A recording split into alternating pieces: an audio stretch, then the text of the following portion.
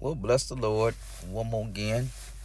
He is definitely a friend of Hen. Yes, he is, baby. He is a friend of mine. He is a friend of yours. He is a friend that sticketh closer than any brother. Hallelujah. He will stick closer by because he's on the inside of you, working things out for your good. Well, God bless you on this cold day. This is the day that the Lord has made, and we shall be glad and rejoice therein. Hallelujah. And we thank God for the haters.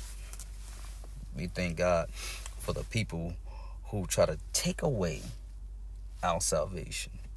We thank God for the people who try to take away our belief in the name of the Lord. We thank God for the people who try to take away, Father God, what we believe in, and that is Jesus is Lord, to the glory of God the Father. And so you ought to thank God for your enemies. Pray for them and thank God for them. Because some things you can't get from God until he sees you hate it. Yeah, that's right. That's right. Some things you just can't get until God sees people coming against you. No wonder the Bible says he prepared a table for me in the presence of all my enemies. Yes, he does. That's what he does for you. He prepares a table for you. He prepares Rebo Shakaraba, the victory. You're going to get the victory right in front of the folks who think you shouldn't have it. You about to get the victory right in front of some people who are plotting against you. You about to get the victory right in front of some people who said no to you. They said no to your loan, no to the job. They said no and to your marriage proposal and different things that's going on. But glory to God, they might have, even back in the day, they might have left you at the prom. And glory to God, you came with the prom with you and left for somebody else. If you've been heartbroken, if you've been cast out, if you've been in the bush, in any ways done wrong in your life, don't hold no grudge. Don't try to get back. Don't try to avenge yourself. No, let the Lord fight your battles and let him do it. Amen. You just pray for them. Don't rejoice when it goes down either, though. Unless the Lord turn his anger away from them and put it back where it belongs on you. But no, just rejoice and thank God for what he's getting ready to do. For he's going to do exceedingly abundantly above all that you ask or think, according to the power that worketh in you. God bless you. Listen, I was thinking about something the other day. Young lady that came over to the house last night and I brought some food and different things. And this young lady, she's from Trinidad, I believe. And I love it when she cooks a certain dish that she cooks.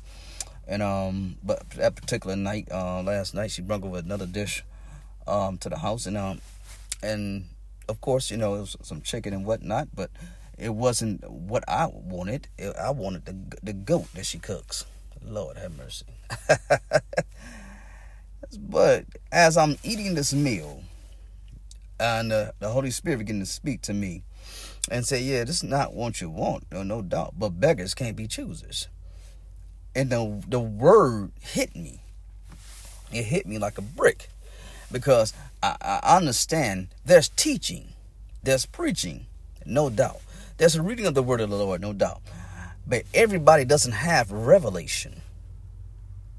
They have application as far as different things they can do in the word of the Lord. They have teaching as far as different things. They can show you X, Y, Z, and the word says this and blah, blah, blah. But they don't. Everybody doesn't have that revelation knowledge. Hallelujah. Glory to God. And people got a problem with folks who have revelation. Yes, they do. Because they begin to say to them, well, where's it in the word of God? And blah, blah, blah. And they really get upset when you have revelation and understanding, hallelujah, of what God is saying in a particular moment, in a particular time to his people. And that's what the Lord began to speak with me last night about beggars can't be choosers. And here's what the Lord has speaking to me about. There was a man in the book of Acts. There was a certain man in the book of Acts, I believe it's around chapter 3, possibly 2, but I believe it's 3. You can check your reading. That this man was paralyzed. And he was lame. He was paralyzed from his mother's womb. This man, glory to God, he was not able to walk, and he had not been able to walk since he'd been born. He was born with a problem. He was born paralyzed. Have you ever been born with an issue? born with some problems going on, some health issues. Some things, and glory to God, you've been born with that you don't even know what you got. This man was born lame. He was born paralyzed. Had never walked before. And this is in the book of Acts chapter 3. And the Bible says this man used to go to a gate called Beautiful every day to ask for money. He asked alms of the people every day. He was a beggar. And he began to beg for money as people go into the church to pray. He began to beg and ask for different things. Glory to God. And one day, Peter and John were going to prayer. Hallelujah. And as Peter and John were going to prayer, the same man asked Peter and John for some money, for some alms, for some money. And Peter looked at him. eyeball and told him this. Silver and gold have I none, but such as I do have, give I unto thee. In the name of Jesus Christ of Nazareth, stand up and walk. And Peter lifted his hands to him. The man grabbed Peter's hand. He leaped up and began to walk. A man that never walked before. He never ran before. Glory to God. This man began to walk and to leap and to praise God. Hallelujah. He was begging for money, but he ended up with a healing. I guess beggars can't be choosers, huh? Some of you have been begging for a husband, but you're about to end up with God. You've been begging for a job, but you're getting ready to end up with a business. You've been begging for God to save your son, but he's getting ready to save the whole family. Once upon a time back in the day, I was begging God for the Holy Spirit. But not only did he fill me up with the gift of the Holy Spirit, he called me into the ministry. Because I guess beggars can't be choosers. I guess what God is saying to me simply was, I'm able to do exceedingly abundantly above all you ask or think, according to the power that worketh in us. Glory to God. Listen, you've been begging God for a lot of things. You haven't gotten them yet, huh? But guess what? You're getting ready to get something and then some. Glory to God. Because beggars can't be choosers. Woo! Boy, that was a revelation that almost knocked my socks off. Don't you hate though when you got a revelation like that, you want to tell somebody and there's no one around to share it because everybody doesn't speak your language? Hallelujah. That's right. You're around some people sometimes and you want to share some things about what God is doing, and you want to share some things about revelations that you're having that God has been speaking to you about, but you can't do it because everybody doesn't speak your language. Hallelujah. Glory to God. I pray to God that you're around some people, hallelujah, that begin to speak your language and begin to understand what God is doing in these last and evil days and times. Look at me real quick. I want to give you a word. I'm not going to be before you long. I do want to give you a word in Galatians. I'm on chapter 1. This is Paul's letter to the saints that were at Galatia.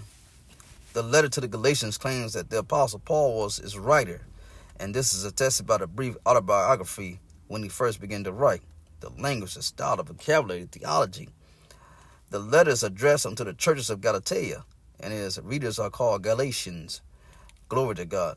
This is the date and place, the time of this writing. If the letter was sent to North Galatia, Paul and his missionary team planted the Galatian church during the second missionary journey. So the epistles was written to them from either Ephesus or Macedonia. Glory to God, different places that Paul writes his letters. And this is a particular church that he had planted, that he had started. And what Paul would do is he would go into these different cities, right? And what he would do is he would preach the gospel, get some folks saved, plant a church, and then set a pastor over the church.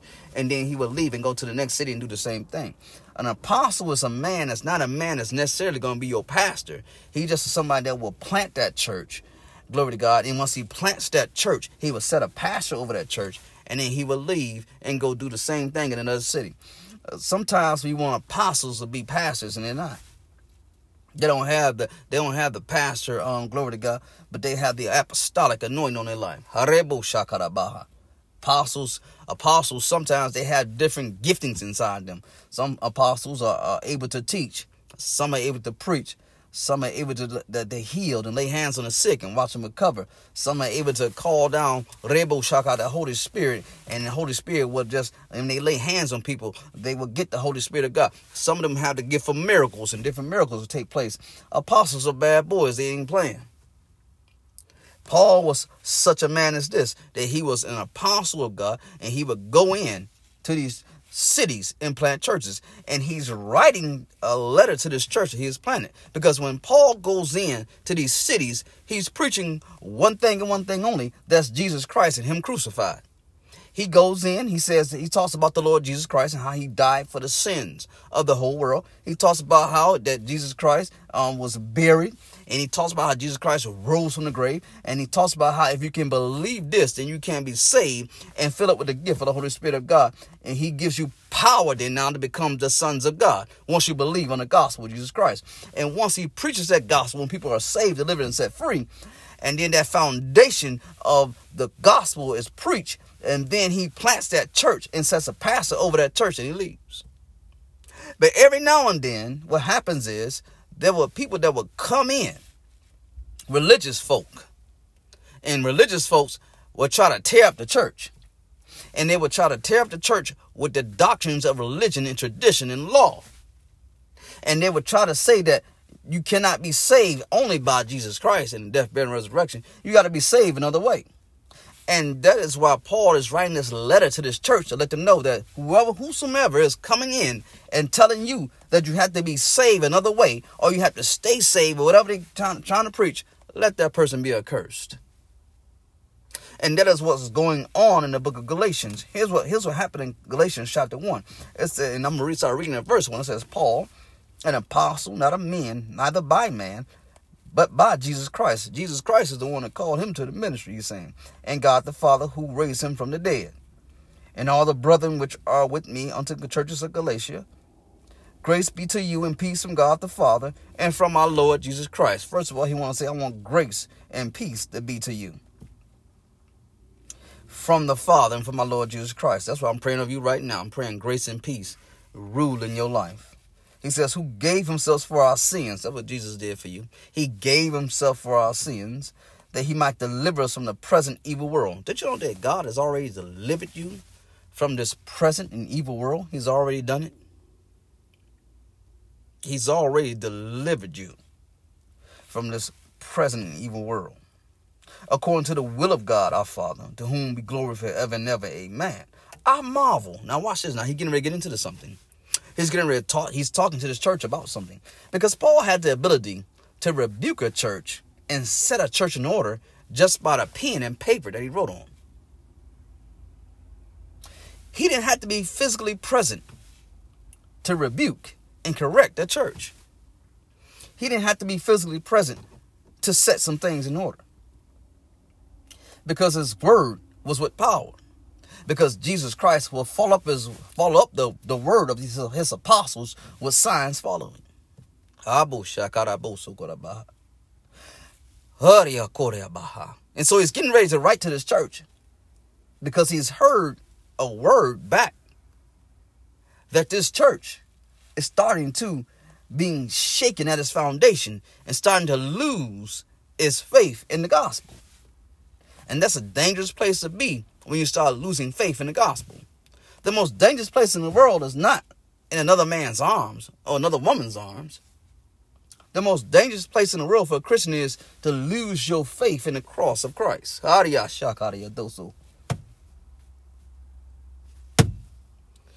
Because oftentimes if you get yourself caught up in some kind of immorality, you can get out of that.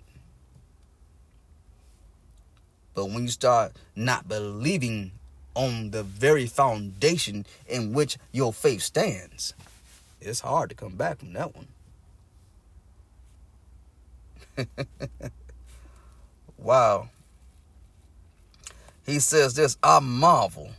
Galatians 1:6 says this. He says, I marvel. He said, I'm shocked. I'm bewildered. I'm flabbergasted. I can't believe what I'm hearing, y'all. I marvel that you are so soon removed from him that calls you unto the grace of Christ, unto another gospel, Somebody done came into the church preaching another gospel. Wait a minute, there's only one gospel now. There's only one way to salvation. But somebody done came to the church preaching another gospel. See, people don't backslide in the world. People be backsliding inside the church walls when they've been preached false doctrine, religious, and law. He said, I marvel that you are so soon removed from the grace of Christ unto another gospel, which is not another. He's saying it's not another gospel. But there be some that trouble you and will pervert the gospel of Christ. So people don't came in now when Paul leave. So you got to watch yourself when leadership leaves and then people want to preach and talk to you. Watch yourself when somebody wants to prophesy to you, but not under the eyes of leadership. They want to take you in a corner somewhere and start prophesying. Is that right? Why come we can't let the pastor hear this prophecy that you're getting ready to talk to me about?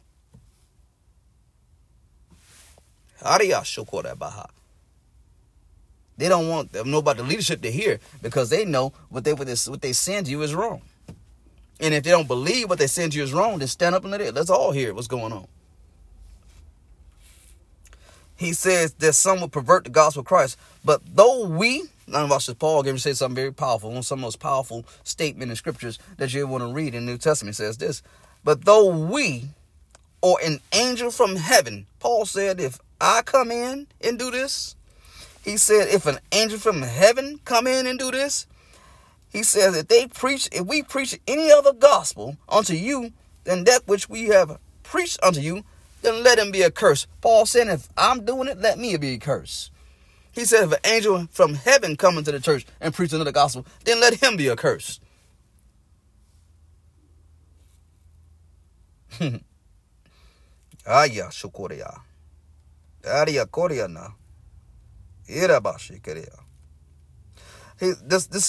verse shows that the message, not the messenger, is the utmost importance. Here's what the verse is saying. That the message, not the messenger, is the utmost importance. It don't matter who preaching to you if they're preaching the wrong thing. It don't matter who your favorite preacher is if he's preaching the wrong thing. If he's preaching another gospel, it don't matter what his name is. From Bishop such and such to the president to whoever it is, if they're preaching any other gospel other than what you have learned or what you have heard, let him be accursed.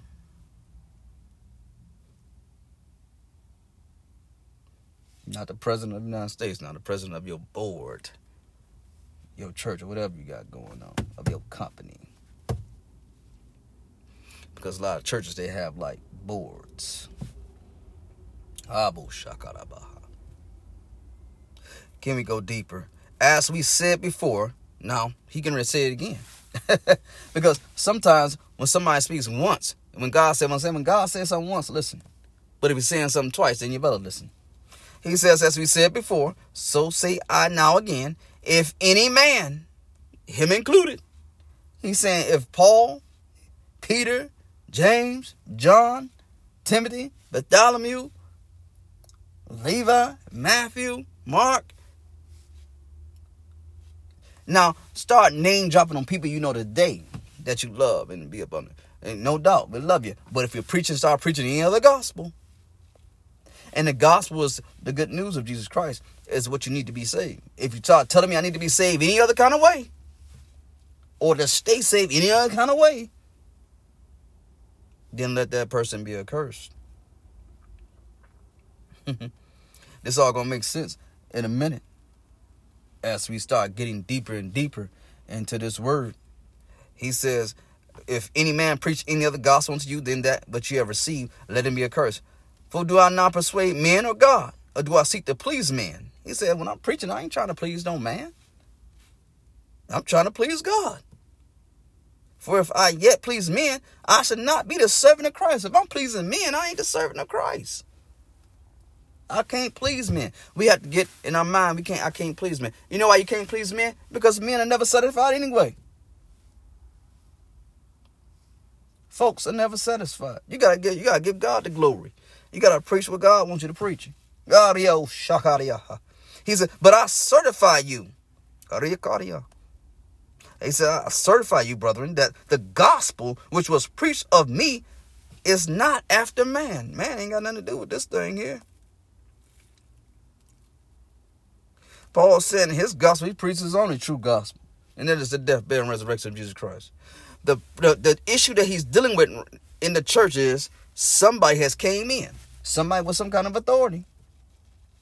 Somebody that got some kind of notoriety among the people has came in and decided, well, you know what? It's good that y'all saved by Jesus Christ, but you know what? You're going to have to do some extra stuff to be saved too, though. You got to do this, do that, and the other.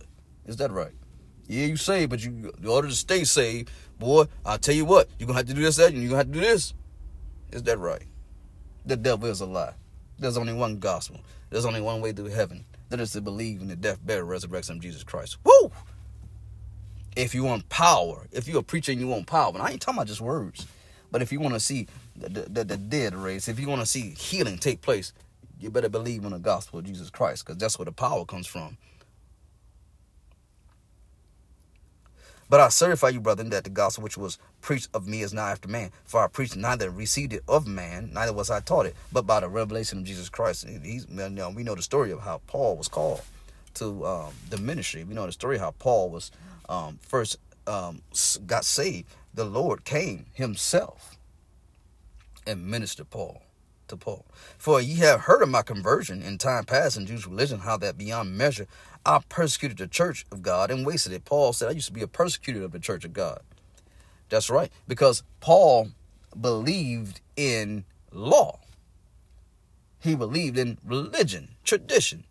And he felt that the Christians were breaking the law and breaking tradition and religion. Folks who believe in religious folks and folks who want you to live by the law and folks who are think they're more righteous than you are dangerous people, because they, glory to God, have caused a lot of people to leave the church and have folks thinking they ain't saved no more. He said, for I heard of my conversation time past in Jewish religion, how that beyond measure I persecuted the church of God and I wasted it, and profited in the Jewish religion above many of my equals in my own nation, being exceedingly zealous of the traditions of my fathers. But when it pleased God, sometimes, I'm telling you, I know you got some folks that you want to get saved. I do. I know you want your sons and daughters saved, no doubt. My suggestion, though, is don't rush it, don't keep praying for them. Because there's a set time that God will call them in. If they belong to God, then there's a set time He's going to call them in. He says, in verse 15, says, but when it pleased God, who separated me from my mother's womb and called me by his grace. Yes, when it pleased God. He said, God separated me from my mother's womb and called me by his grace. Since Paul's conversion to Christianity was due to God and not man, and since he did not consult with man subsequent to his conversion, then the apostle could not possibly have received the gospel from anyone but the Lord. That's what he's saying. He said, I had my own personal experience. When was the last time you had your own personal experience with God and God don't spoke with you? He said, listen, God called me by his grace. That's how you got called, by his grace. He said, to reveal his son in me, that I might preach him among the heathen, that is the Gentiles. He said, I'm going to preach him among the Gentiles. Immediately I conferred not with flesh and blood. Paul said, when I got saved, he said, I didn't go immediately to flesh and blood. When I first got saved, Paul said, I didn't speak with the leaders and preachers and teachers of my day. He said, Paul said, no, I went to somewhere to know this God for myself. You're going to have to know the Lord of God for yourself. He says, not that I went up to Jerusalem to them which were apostles before me, but I went to Arabia and to turn again to Damascus. And then he said, then after 3 years, I went up to Jerusalem to see Peter. After 3 years of being saved, then I spoke with Peter. And I abode with him for about 2 weeks, 15 days. We spent 2 weeks together. What was he doing for 2 weeks? Talking about the ministry, talking about the Lord. Obviously praying, fasting. Shaleakoya. But he said I didn't do that immediately though. I spent 3 years getting to know this God for myself. But the other of the apostles saw I none, save James, the Lord's brother. Now the things which Paul didn't need validation from men about his salvation. No. That's why he's saying I didn't go up to speak with them. He says no. Immediately when I got saved, I started talking with God. I need to know what it is, all he wanted me to do. I want to know this God for myself. He said then he went to talk to Peter. He went to talk to James. Sometimes we think our salvation needs to be validated by men. And that's when you start getting yourself in trouble. And so if men don't think you're saved, then you think you ain't saved no more. The choir member don't think you're saved. Yeah, I must not be saved. The choir member don't think I'm saved. The deacon don't like me no more. I must not be saved. No, your salvation is not validated through another man or another woman.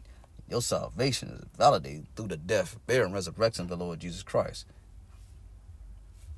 You're still there. Can we go deeper? Look at verse 20. It says, now the things which I write unto you, behold, before God I lie not. Afterwards I came into the regions of Syria and Sicily, and was unknown by the face unto the churches of Judea which were in Christ. But they had heard only that he which persecuted us in times past now preacheth the faith which he destroyed. And they glorified God in me. To hear that Paul had gotten saved and filled with the gift of the Holy Spirit in those days was a miracle within itself. Listen, think of somebody right now who in your life that you may know, or a person on your job, or a family member, and that could possibly be an atheist. And they may be somebody who don't believe in God at all. So, and if you ever ran into somebody like that, you know these people are hard people, boy. They ain't playing. Matter of fact, these people talk against God every day. As a matter of fact, I'm one to believe that an atheist will talk about God more than we do. I'm like, how is it you don't believe me? You talking about God more than I am. But they don't believe God exists, an atheist. And you can think about the worst man in the world who never will believe on Jesus Christ. Now think about that, right? Now think about this. You hearing that man that said he don't believe in God is an atheist and have done all these things and persecuted the church of God. All of a sudden, out of nowhere, he's preaching and believing now and starting churches. It'll be hard for you to believe. You're like, wait a minute, what in the world? Hold up with this. And you'll start glorifying God because you know if God saved that person, Lord have mercy, then I know it's hope for my son because he don't believe in nothing. I know it's hope for my boss because they don't believe in Jesus. I know it's hope for my wife because she don't believe. I know it's hope for my husband because they don't believe. It's hope for my daughter who's running with gangs and doing this, that, and the other who don't believe. I know it's hope for them. If Paul can get saved, then I know. They was like, Paul? In his day, they was like, Paul is saved? The same man that was coming to house, persecuting people who are saved? The same man that was dragging folks out of the house and arresting them for worshiping Jesus? He's saved? He's starting churches? He believes in God? Wow. I don't want to name drop because I don't want to disrespect anybody. But just like I said, just think about somebody right now. It could be somebody in the entertainment industry. It could be somebody in another religion. It could be somebody who don't believe on Jesus Christ. Now think about that right now. Think about it, and just think about it right now. Now flip that and think it out. Oh, no, all of a sudden he's preaching and being saved and delivered and set free. And you be like, man, that's got to be a miracle. Oh, there's still hope for your children. There's still hope for you. Don't give up in due season when it pleases God. God gonna turn that thing around. Let me read some of chapter 2. And we're gonna go through this whole chapter. We ain't gonna get through it today. Don't worry about it. But we will get through it. It says, then 14 years after I went up again to Jerusalem. This is chapter 2 of Galatians. He says, then 14 years after I went up again to Jerusalem with Barnabas and took Titus with me also. So now it's been 17 years since he'd been saved. He said, I went up by revelation and communicated unto them that had the gospel which preached among the Gentiles, but privately to them which were of reputation, lest by any means I should run in vain, or had run in vain. Now watch this. He says, after 17 years now, I went back. I went up to Jerusalem again, and I took Barnabas with me. And this time, he just wasn't speaking with Peter.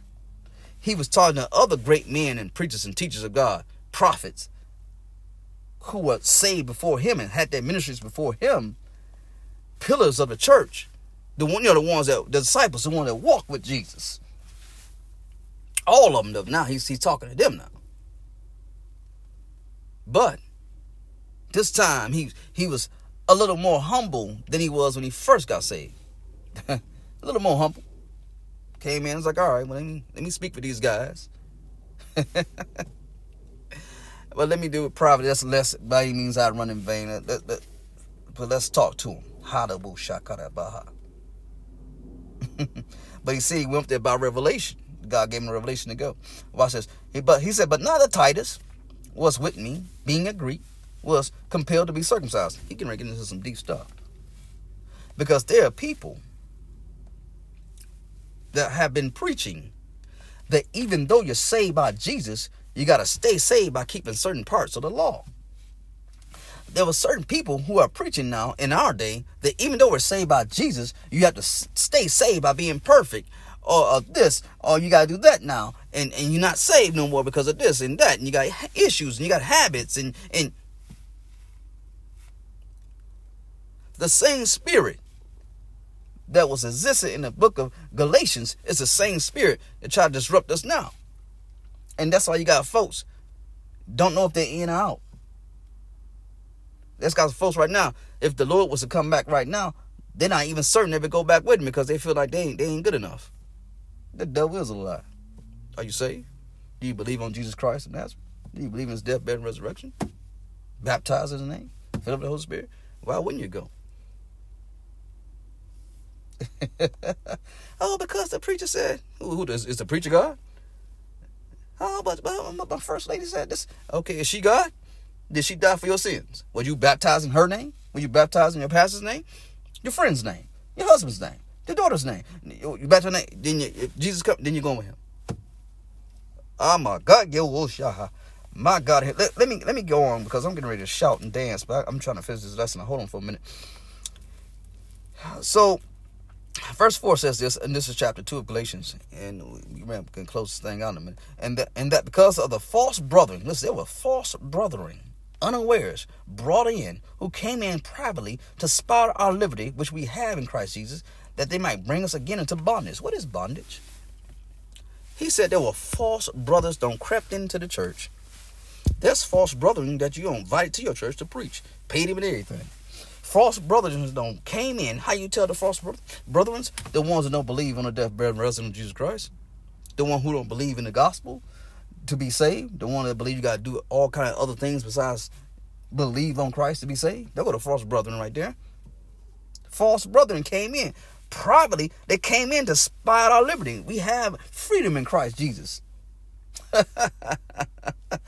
But when you under the law, when you're under rules, you're in bondage. You're in debt. To be in debt is to be in bondage. If you're telling somebody, in order for them to be saved, they have to be perfect. In order for them to stay saved, they have to be perfect and do everything right. That's bondage. That's debt. God hasn't called us to debt. He's called us to freedom. God has not called us to wrath, but he called us to have salvation in the Lord. We're free in Christ Jesus. We're free by the Spirit of the Lord. And where the Spirit of the Lord is, there's liberty. The Spirit of the Lord is on the inside of you right now. So guess what you got? You got freedom right now. You've been freed from the bondage. You've been freed for trying to keep a scorecard. Oh my God, I don't know if I did everything right that I'm supposed to do today. Oh my God. Oh, I might have cursed. Oh my God. Oh, I might be going to hell tonight. Oh, the devil is a lie. God didn't save you to send you to hell. He saved you to be with him. God didn't save you to keep the law. He saved you because his son fulfilled the law. God didn't save you for that.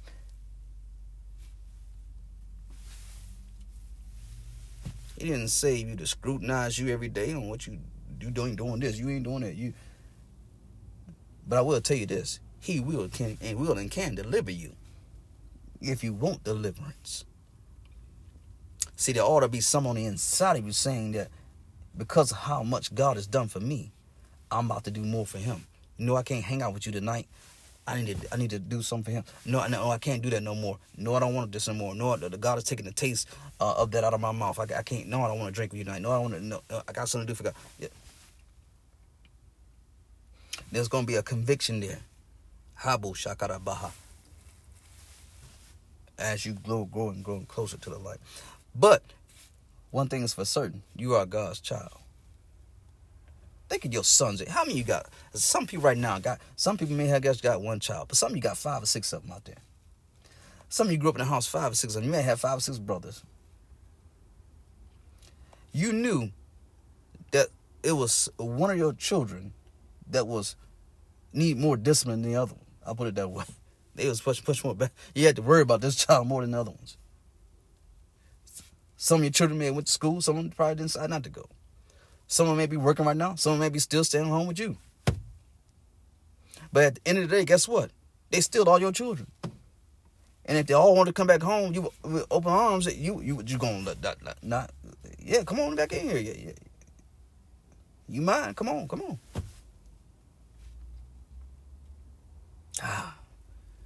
There's some of us, we all are children of God. But some of us pray more than other ones. Some of us are more disciplined than other ones. Some of us are more fast more than other ones do. Some of us pray more than other ones do. Some of them praise God more than others. Some of us read the word more than other children do. But we're still all God's children. And when he comes back, if you believe on him, his house is going to be full. It's going to be full with people just like you and I who have believed on the name of the Lord Jesus Christ. Can we go deeper?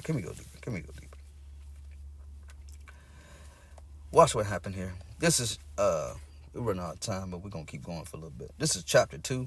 Let me start reading around verse 6.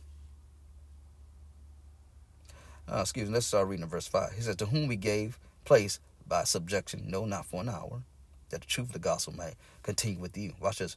But of these whom seem to be somewhat, whatsoever they were, it maketh no matter to me. God accepted no man's person. For they whom seem to be somewhat in conference added nothing to me. Oh my God. He's saying something here that Paul is saying something here that sounds rude, but it's not really being rude. He's saying, even though I'm surrounded by all these great men of God, I'm surrounded by the Peters of the world, the Johns. I'm surrounded by the Marks. I'm surrounded by Luke's. I'm surrounded by all these great men of God who have walked with the Lord before me and who actually did walk with Jesus when he was here on earth. I'm surrounded by these great men of God. But in the midst of all this, I'm not intimidated because they men just like me. They've been saved just like I have. Some of you get around folks and you get intimidated. You go, oh, he's so holy. He's so better. No, he ain't. He's just a man. He's just a man or woman like you. We reverence the position, no doubt. And we give reverence to who they are. Oh, God bless you, Pastor. God bless you, Pastor. You know. But you're in dangerous territory if you're thinking that, well, they're more holy than I am, so they're going to make it to heaven, and I don't know if I'm going to get... The devil is a lie. Let us keep going. He said, but contrariwise, when they saw that the gospel of the uncircumcision, was committed unto me, as the gospel of the circumcision was unto Peter, for he that wrought effectually in Peter to the apostleship of the circumcision, the same was mighty in me toward the Gentiles. What he's saying is, Peter had a word, but he had a word for the Jews. He had a word for the circumcision. The circumcision are people who have been circumcised.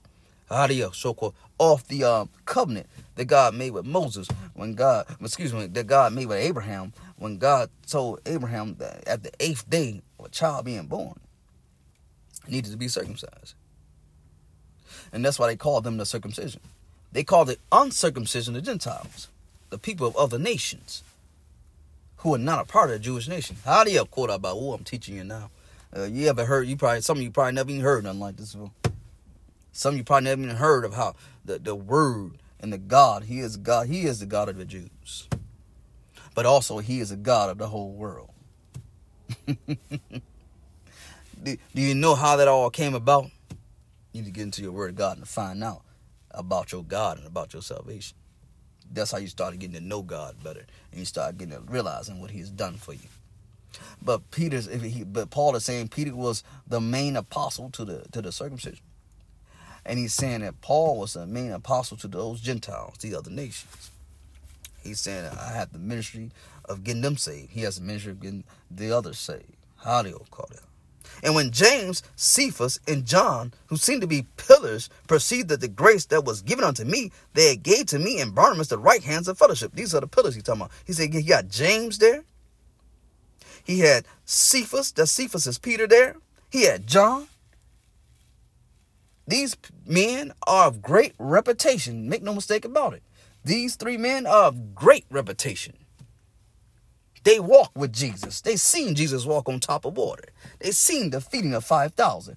They seen Jairus' daughter being healed and delivered and raised from the dead. They was there when Jesus spoke to Lazarus, and Lazarus was dead for 4 days. And Jesus just stepped out there and said, Lazarus, come forth. And after 4 days, here come Lazarus that was dead for 4 days. All of a sudden, he's alive. They seen him turn water to wine. They seen him stop storms. They seen all kind of things. So they're just not preaching. Peter, James, and John, they're just not preaching about Jesus. They actually seen it happen. They seen it go down. It's a difference now when you're just talking and when you actually seen it go down. See, that's why I also oftentimes has a problem with somebody preaching to me that has never been through anything. If you've never been through anything, and if you never had a problem, then how are you going to help me? If you never had to believe God when you didn't have any money, when you never had to believe God when you thought you was not saved, when you thought you was depressed, and when you thought you was going through, when in the midst of a breakup, in the midst of you messing up something that you know you messed up, and all the things that you've done in your life, and then you want to see if God can bless and be that Jehovah Jireh, and be your provider, and be that Jehovah Nisi, the Lord your banner, and be that Jehovah Shalom, and be peace in your life. If you never had destruction, you never had anything going on in your life, how in the world are you preaching to me?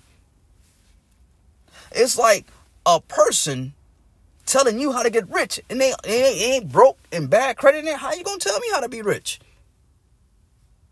But as somebody who has been there and done that, you want to pay close attention. Hold on, he's on did some things. That's why it's hard to hear someone who proclaims that they never done anything or been anywhere or done anything. I never had to believe God for anything. Then how? But these men of God, Peter, James, they've been through the things. They don't see me go down. They don't have to believe God. Peter himself, he don't denied the Lord 3 times one night. And seen God forgive him, deliver him, and still call him to the ministry. And oh my God, that's why these men of God are so powerful.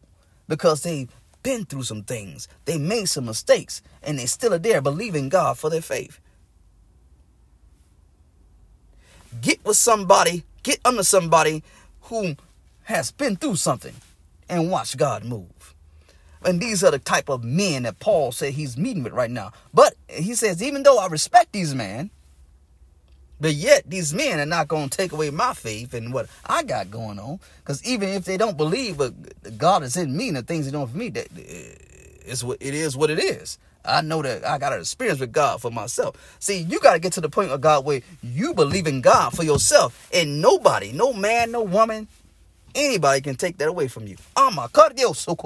Nobody can take your experience, your personal experience that you have with God from you because you had it yourself. You're not going off mama's faith, daddy's faith, your bishop's faith. No, you're going off your faith. If you're going to be delivered and set free, you're going to be set free by your faith. Nobody else but you. You got to make it happen. You. You believe God for yourself. Glory to God. But he says this in Galatians chapter 2 and verse 9. He says, and James and Cephas and John, they were there, whom seemed to be pillars, perceived the grace that was given unto me. They recognized the God in him. My God. See, other men of God, great men of God, they'll recognize the God in you. Another anointed man of God, they'll recognize what God is doing. Yeah, that man saved right there. Yeah, you love God. Yeah, God got a calling on this. Yeah, no. And they gave to me and Barnabas the right hands of fellowship. Watch this. And we should go into the heathen and then into the circumcision. The Gentiles, he said, we're going to go into the Gentiles. Y'all go into the circumcision. Watch this. Only that we should remember the poor, the same which we also forward to do. Now watch this. Now watch what happened now. I just told you, I don't know if I got time to finish this out. But there was now you hear what Paul had said, right? About these men, he respect them, but hey, I'm saved too. Now, there was a disagreement and a little argument that's getting ready to happen between Paul and Peter. Oh yeah, there was a dispute, an argument. Paul is getting ready. Can I put this plainly? To tell Peter off to his face. Paul is getting ready to rebuke him. You got to be a strong man to accept rebuke. You got to be a humble man to accept rebuke. Here's Peter now. He don't walk with the Lord. He don't see things that Paul hasn't. He don't experience things that Paul hasn't. I mean, Peter himself one time was on the Mount of Transfiguration. And as Peter was up there with Jesus at the Mount of Transfiguration, he seen Jesus' garments shine brighter than the noonday sun, glistening. And he seen out of Jesus coming Elijah and Moses speaking with Jesus. And he was and the vision and the thing that he seen was so powerful in God. And Jesus told him, don't tell nobody about the vision until I'm raising again from the dead. He don't seen some things, boy. But it don't matter what Peter has seen. When you're wrong, you're wrong. And you have to be humble. Nobody, I don't know too many people these days who have positions want to be that kind of humble. Because people and leaders of the day, they're always right. They're always right. And when you're always right, can't nobody tell you anything. People are scared to tell you anything. People are scared to confide in you because you're always right. Peter, in these verses of scriptures I'm getting ready to read, was in the wrong. He was dead wrong. What he thinks he was doing. And Paul is getting ready to tell him about himself. Can we go deeper? I think we have time for it. Can we go deeper? Here's what happened. It says, but when Peter was come to Antioch, I withstood him to his face. This is not something that Paul said behind his back. See, we want to talk about here behind everybody's back. We got a problem with somebody. We may have a problem with our pastor. We have a problem with the deacon. We have a problem with all kinds of stuff going on. And we don't let them know what's going on. We want to talk behind their back. We go around and tell everybody else what's going on besides them. How can they know how to fix anything? You won't tell them about yourself. And don't be scared. Let them know. He says, but when Peter was come to Antioch, I withstood him to his face because he was to blame. To blame for what? What did he do wrong? Well, let's go deeper and find out. For before that certain came from James, he did eat with the Gentiles. But when they were come, he withdrew and separated himself. Wait a minute. Whoa. What's going on here? Have you ever had somebody that was two-faced? And when you was with that person, they acted a certain way when they was with you. But when another person walked in the room, they stopped talking to you and act like they don't know who you is. And start talking to that person and act like, oh, I ain't got nothing to do with that person. I'm not even associated with him. I just want to talk. They was like ashamed to be around you or something. They acted one way in front of you. They acted one way. And when things hit the fan, they like they don't know who you is. Oh, glory be to God. That's what Peter just did. Peter, at first, he was eating with the Gentiles. Yes. Chilling with them, eating with them, dapping them up, talking about the Lord, whatever you want to say. But when the Jews came in, he separated himself. He's like, oh, wait a minute. I ain't got nothing to do with these Gentiles. I'm out of here. And he did it because he was fearing them, which are the circumcision. He was fearing the Jews. He didn't want to do it. Here's a man. Peter still got some little issues in him. That's what I'm saying. but he's still a bad man, and he's still an apostle, and he's still, glory to God, is anointed. But he still got some issues in him. My problem is this, though. How is it that these men, these great men of God in those days, still had issues, but the cats of the day, the preachers of the day, like they ain't got nothing going on with themselves? Less power than these guys got. Sometimes no power, my God, but yet you ain't got nothing going on. It's time to be transparent. It's time to lay it down, man. It's time to stop pretending. Especially in these days and times, it's time for leaders to stop pretending. We all need the Lord, don't we? No matter what the title is. He was fearing. He got fearful. He was fearing the other Jews. He's like, oh my God, I can't be seen messing around with these Gentiles over here. Let me separate myself. I gotta go. And watch this. And the other Jews disassembled likewise with him. When they seen Peter do it, they did it also. See, that's why you got to watch yourself when you do certain things in the church, because other people will follow you because of who you are. If you're a man of influence, you will start influencing other folks to do that foolishness too. That's why being a leader is hard. You got to understand. You're going to influence other people. If you're a member, if you're the head usher, then you're the leader. They're watching you. If you're the head of the praise team, they're watching you. You head of the children's church, they're watching you. And whatever you do, they're going to say, well, this joker's doing it, so let me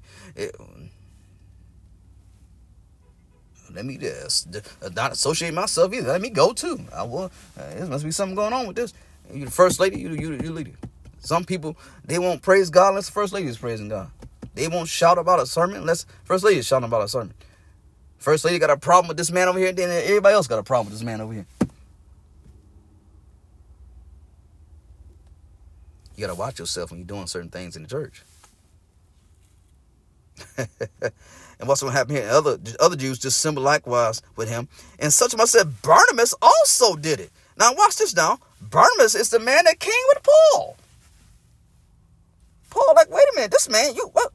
I'm the one who brought you up here, Barnabas. What's wrong with you?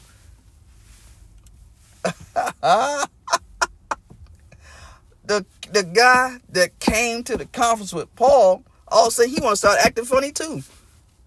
And Paul said, hey man, where you going? You want to roll with me? Watch yourself when you're trying to get starstruck in the church. Ain't no stars in the church. No superstars up in here. The only superstar is Jesus. Wow. Barnabas said, I'm going to, and also was carried away with this dissimulation. He was carried away. Dissimulation is hypocrisy. Now watch what Paul about to tell him off though. But when I saw, what does Paul say? Galatians 2:14. I got a little time. But when I saw that they walked not uprightly according to the truth of the gospel, I said unto Peter before them all. See, he didn't say this in the corner. He didn't pull Peter to the side. He didn't say this in the corner. He rebuked all of them. Sometimes, my brother, you got to stand alone in what you're saying. And don't be scared. Because nothing will get right in secrecy. The only thing that's going to get right is you got to confront it, before everybody. Don't talk about them behind their back now and not going to say nothing to their face. One thing I loved about my stepdaddy is this. That he was a man that if he had a problem with you, you would know it. Now, he may say something after he done told you off. But trust me, he ain't talking behind your back. He ain't talking behind nobody's back. No, he don't say that to your face.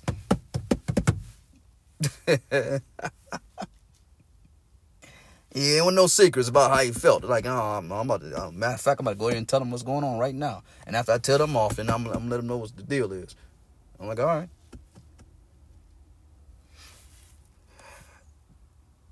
Paul said this before everybody. He talked to Peter, he said to them before all. If thou being a Jew, livest after the manner of the Gentiles, and not as do the Jews, why compellest thou the Gentiles to live as do the Jews? Here's what he's saying. If they walk not uprightly according to the truth of the gospel, he said, that is, They were not acting rightly regarding the truth of the gospel. The gospel teaches that a person is saved by grace and not by law. Therefore, he is not obligated as a Christian to live under the law. Thou livest after the manner of Gentiles. Peter was living like a Gentile in that he was mixing freely with Gentile believers and not observing Jewish customs. He was eating with Gentiles' foods, yet Peter compelled the Gentiles to live as do the Jews in separating himself from them. By refusing to eat with them, he left Gentiles believers no alternative but to either adopt Jewish dietary regulations or suffer a split in their church. In short, Peter was forcing them to become Jewish proselytes. Peter's hypocrisy lay not in observing Jewish laws, but in making Gentiles keep them. He's saying, Peter, you're not even keeping the law. So why in the world would you ask these Jews to keep the law? He says, what he's saying is, can I bring up today? He's saying, man, you ain't even got everything in your life right. You got issues too. So why are you trying to send this man to hell? And you see it every day in the church. You see what people are saying, well, you're not genuine enough. This ain't right. You ain't doing this right. And you ain't saved. And you ain't even got everything together yourself. Salvation is about grace. And it's about being saved by grace. And it's about being saved by the death, burial, and resurrection of Jesus Christ. It's not who the best at living this and living that. Oh, I ain't got much issues as this man, so I'm more saved than him. You're not more saved than anybody. You're not more holier than anybody. You're not more righteous than anybody.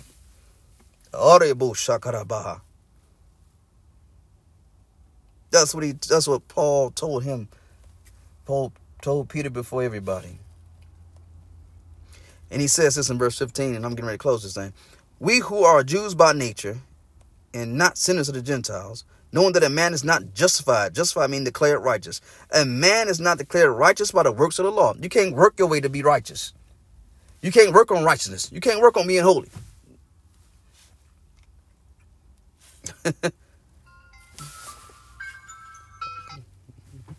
Clock says it's time to go. Let's go deeper just for 3 more minutes still.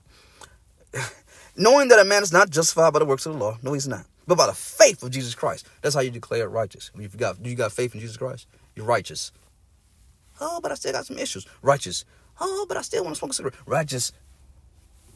Yeah, but I need to... righteous.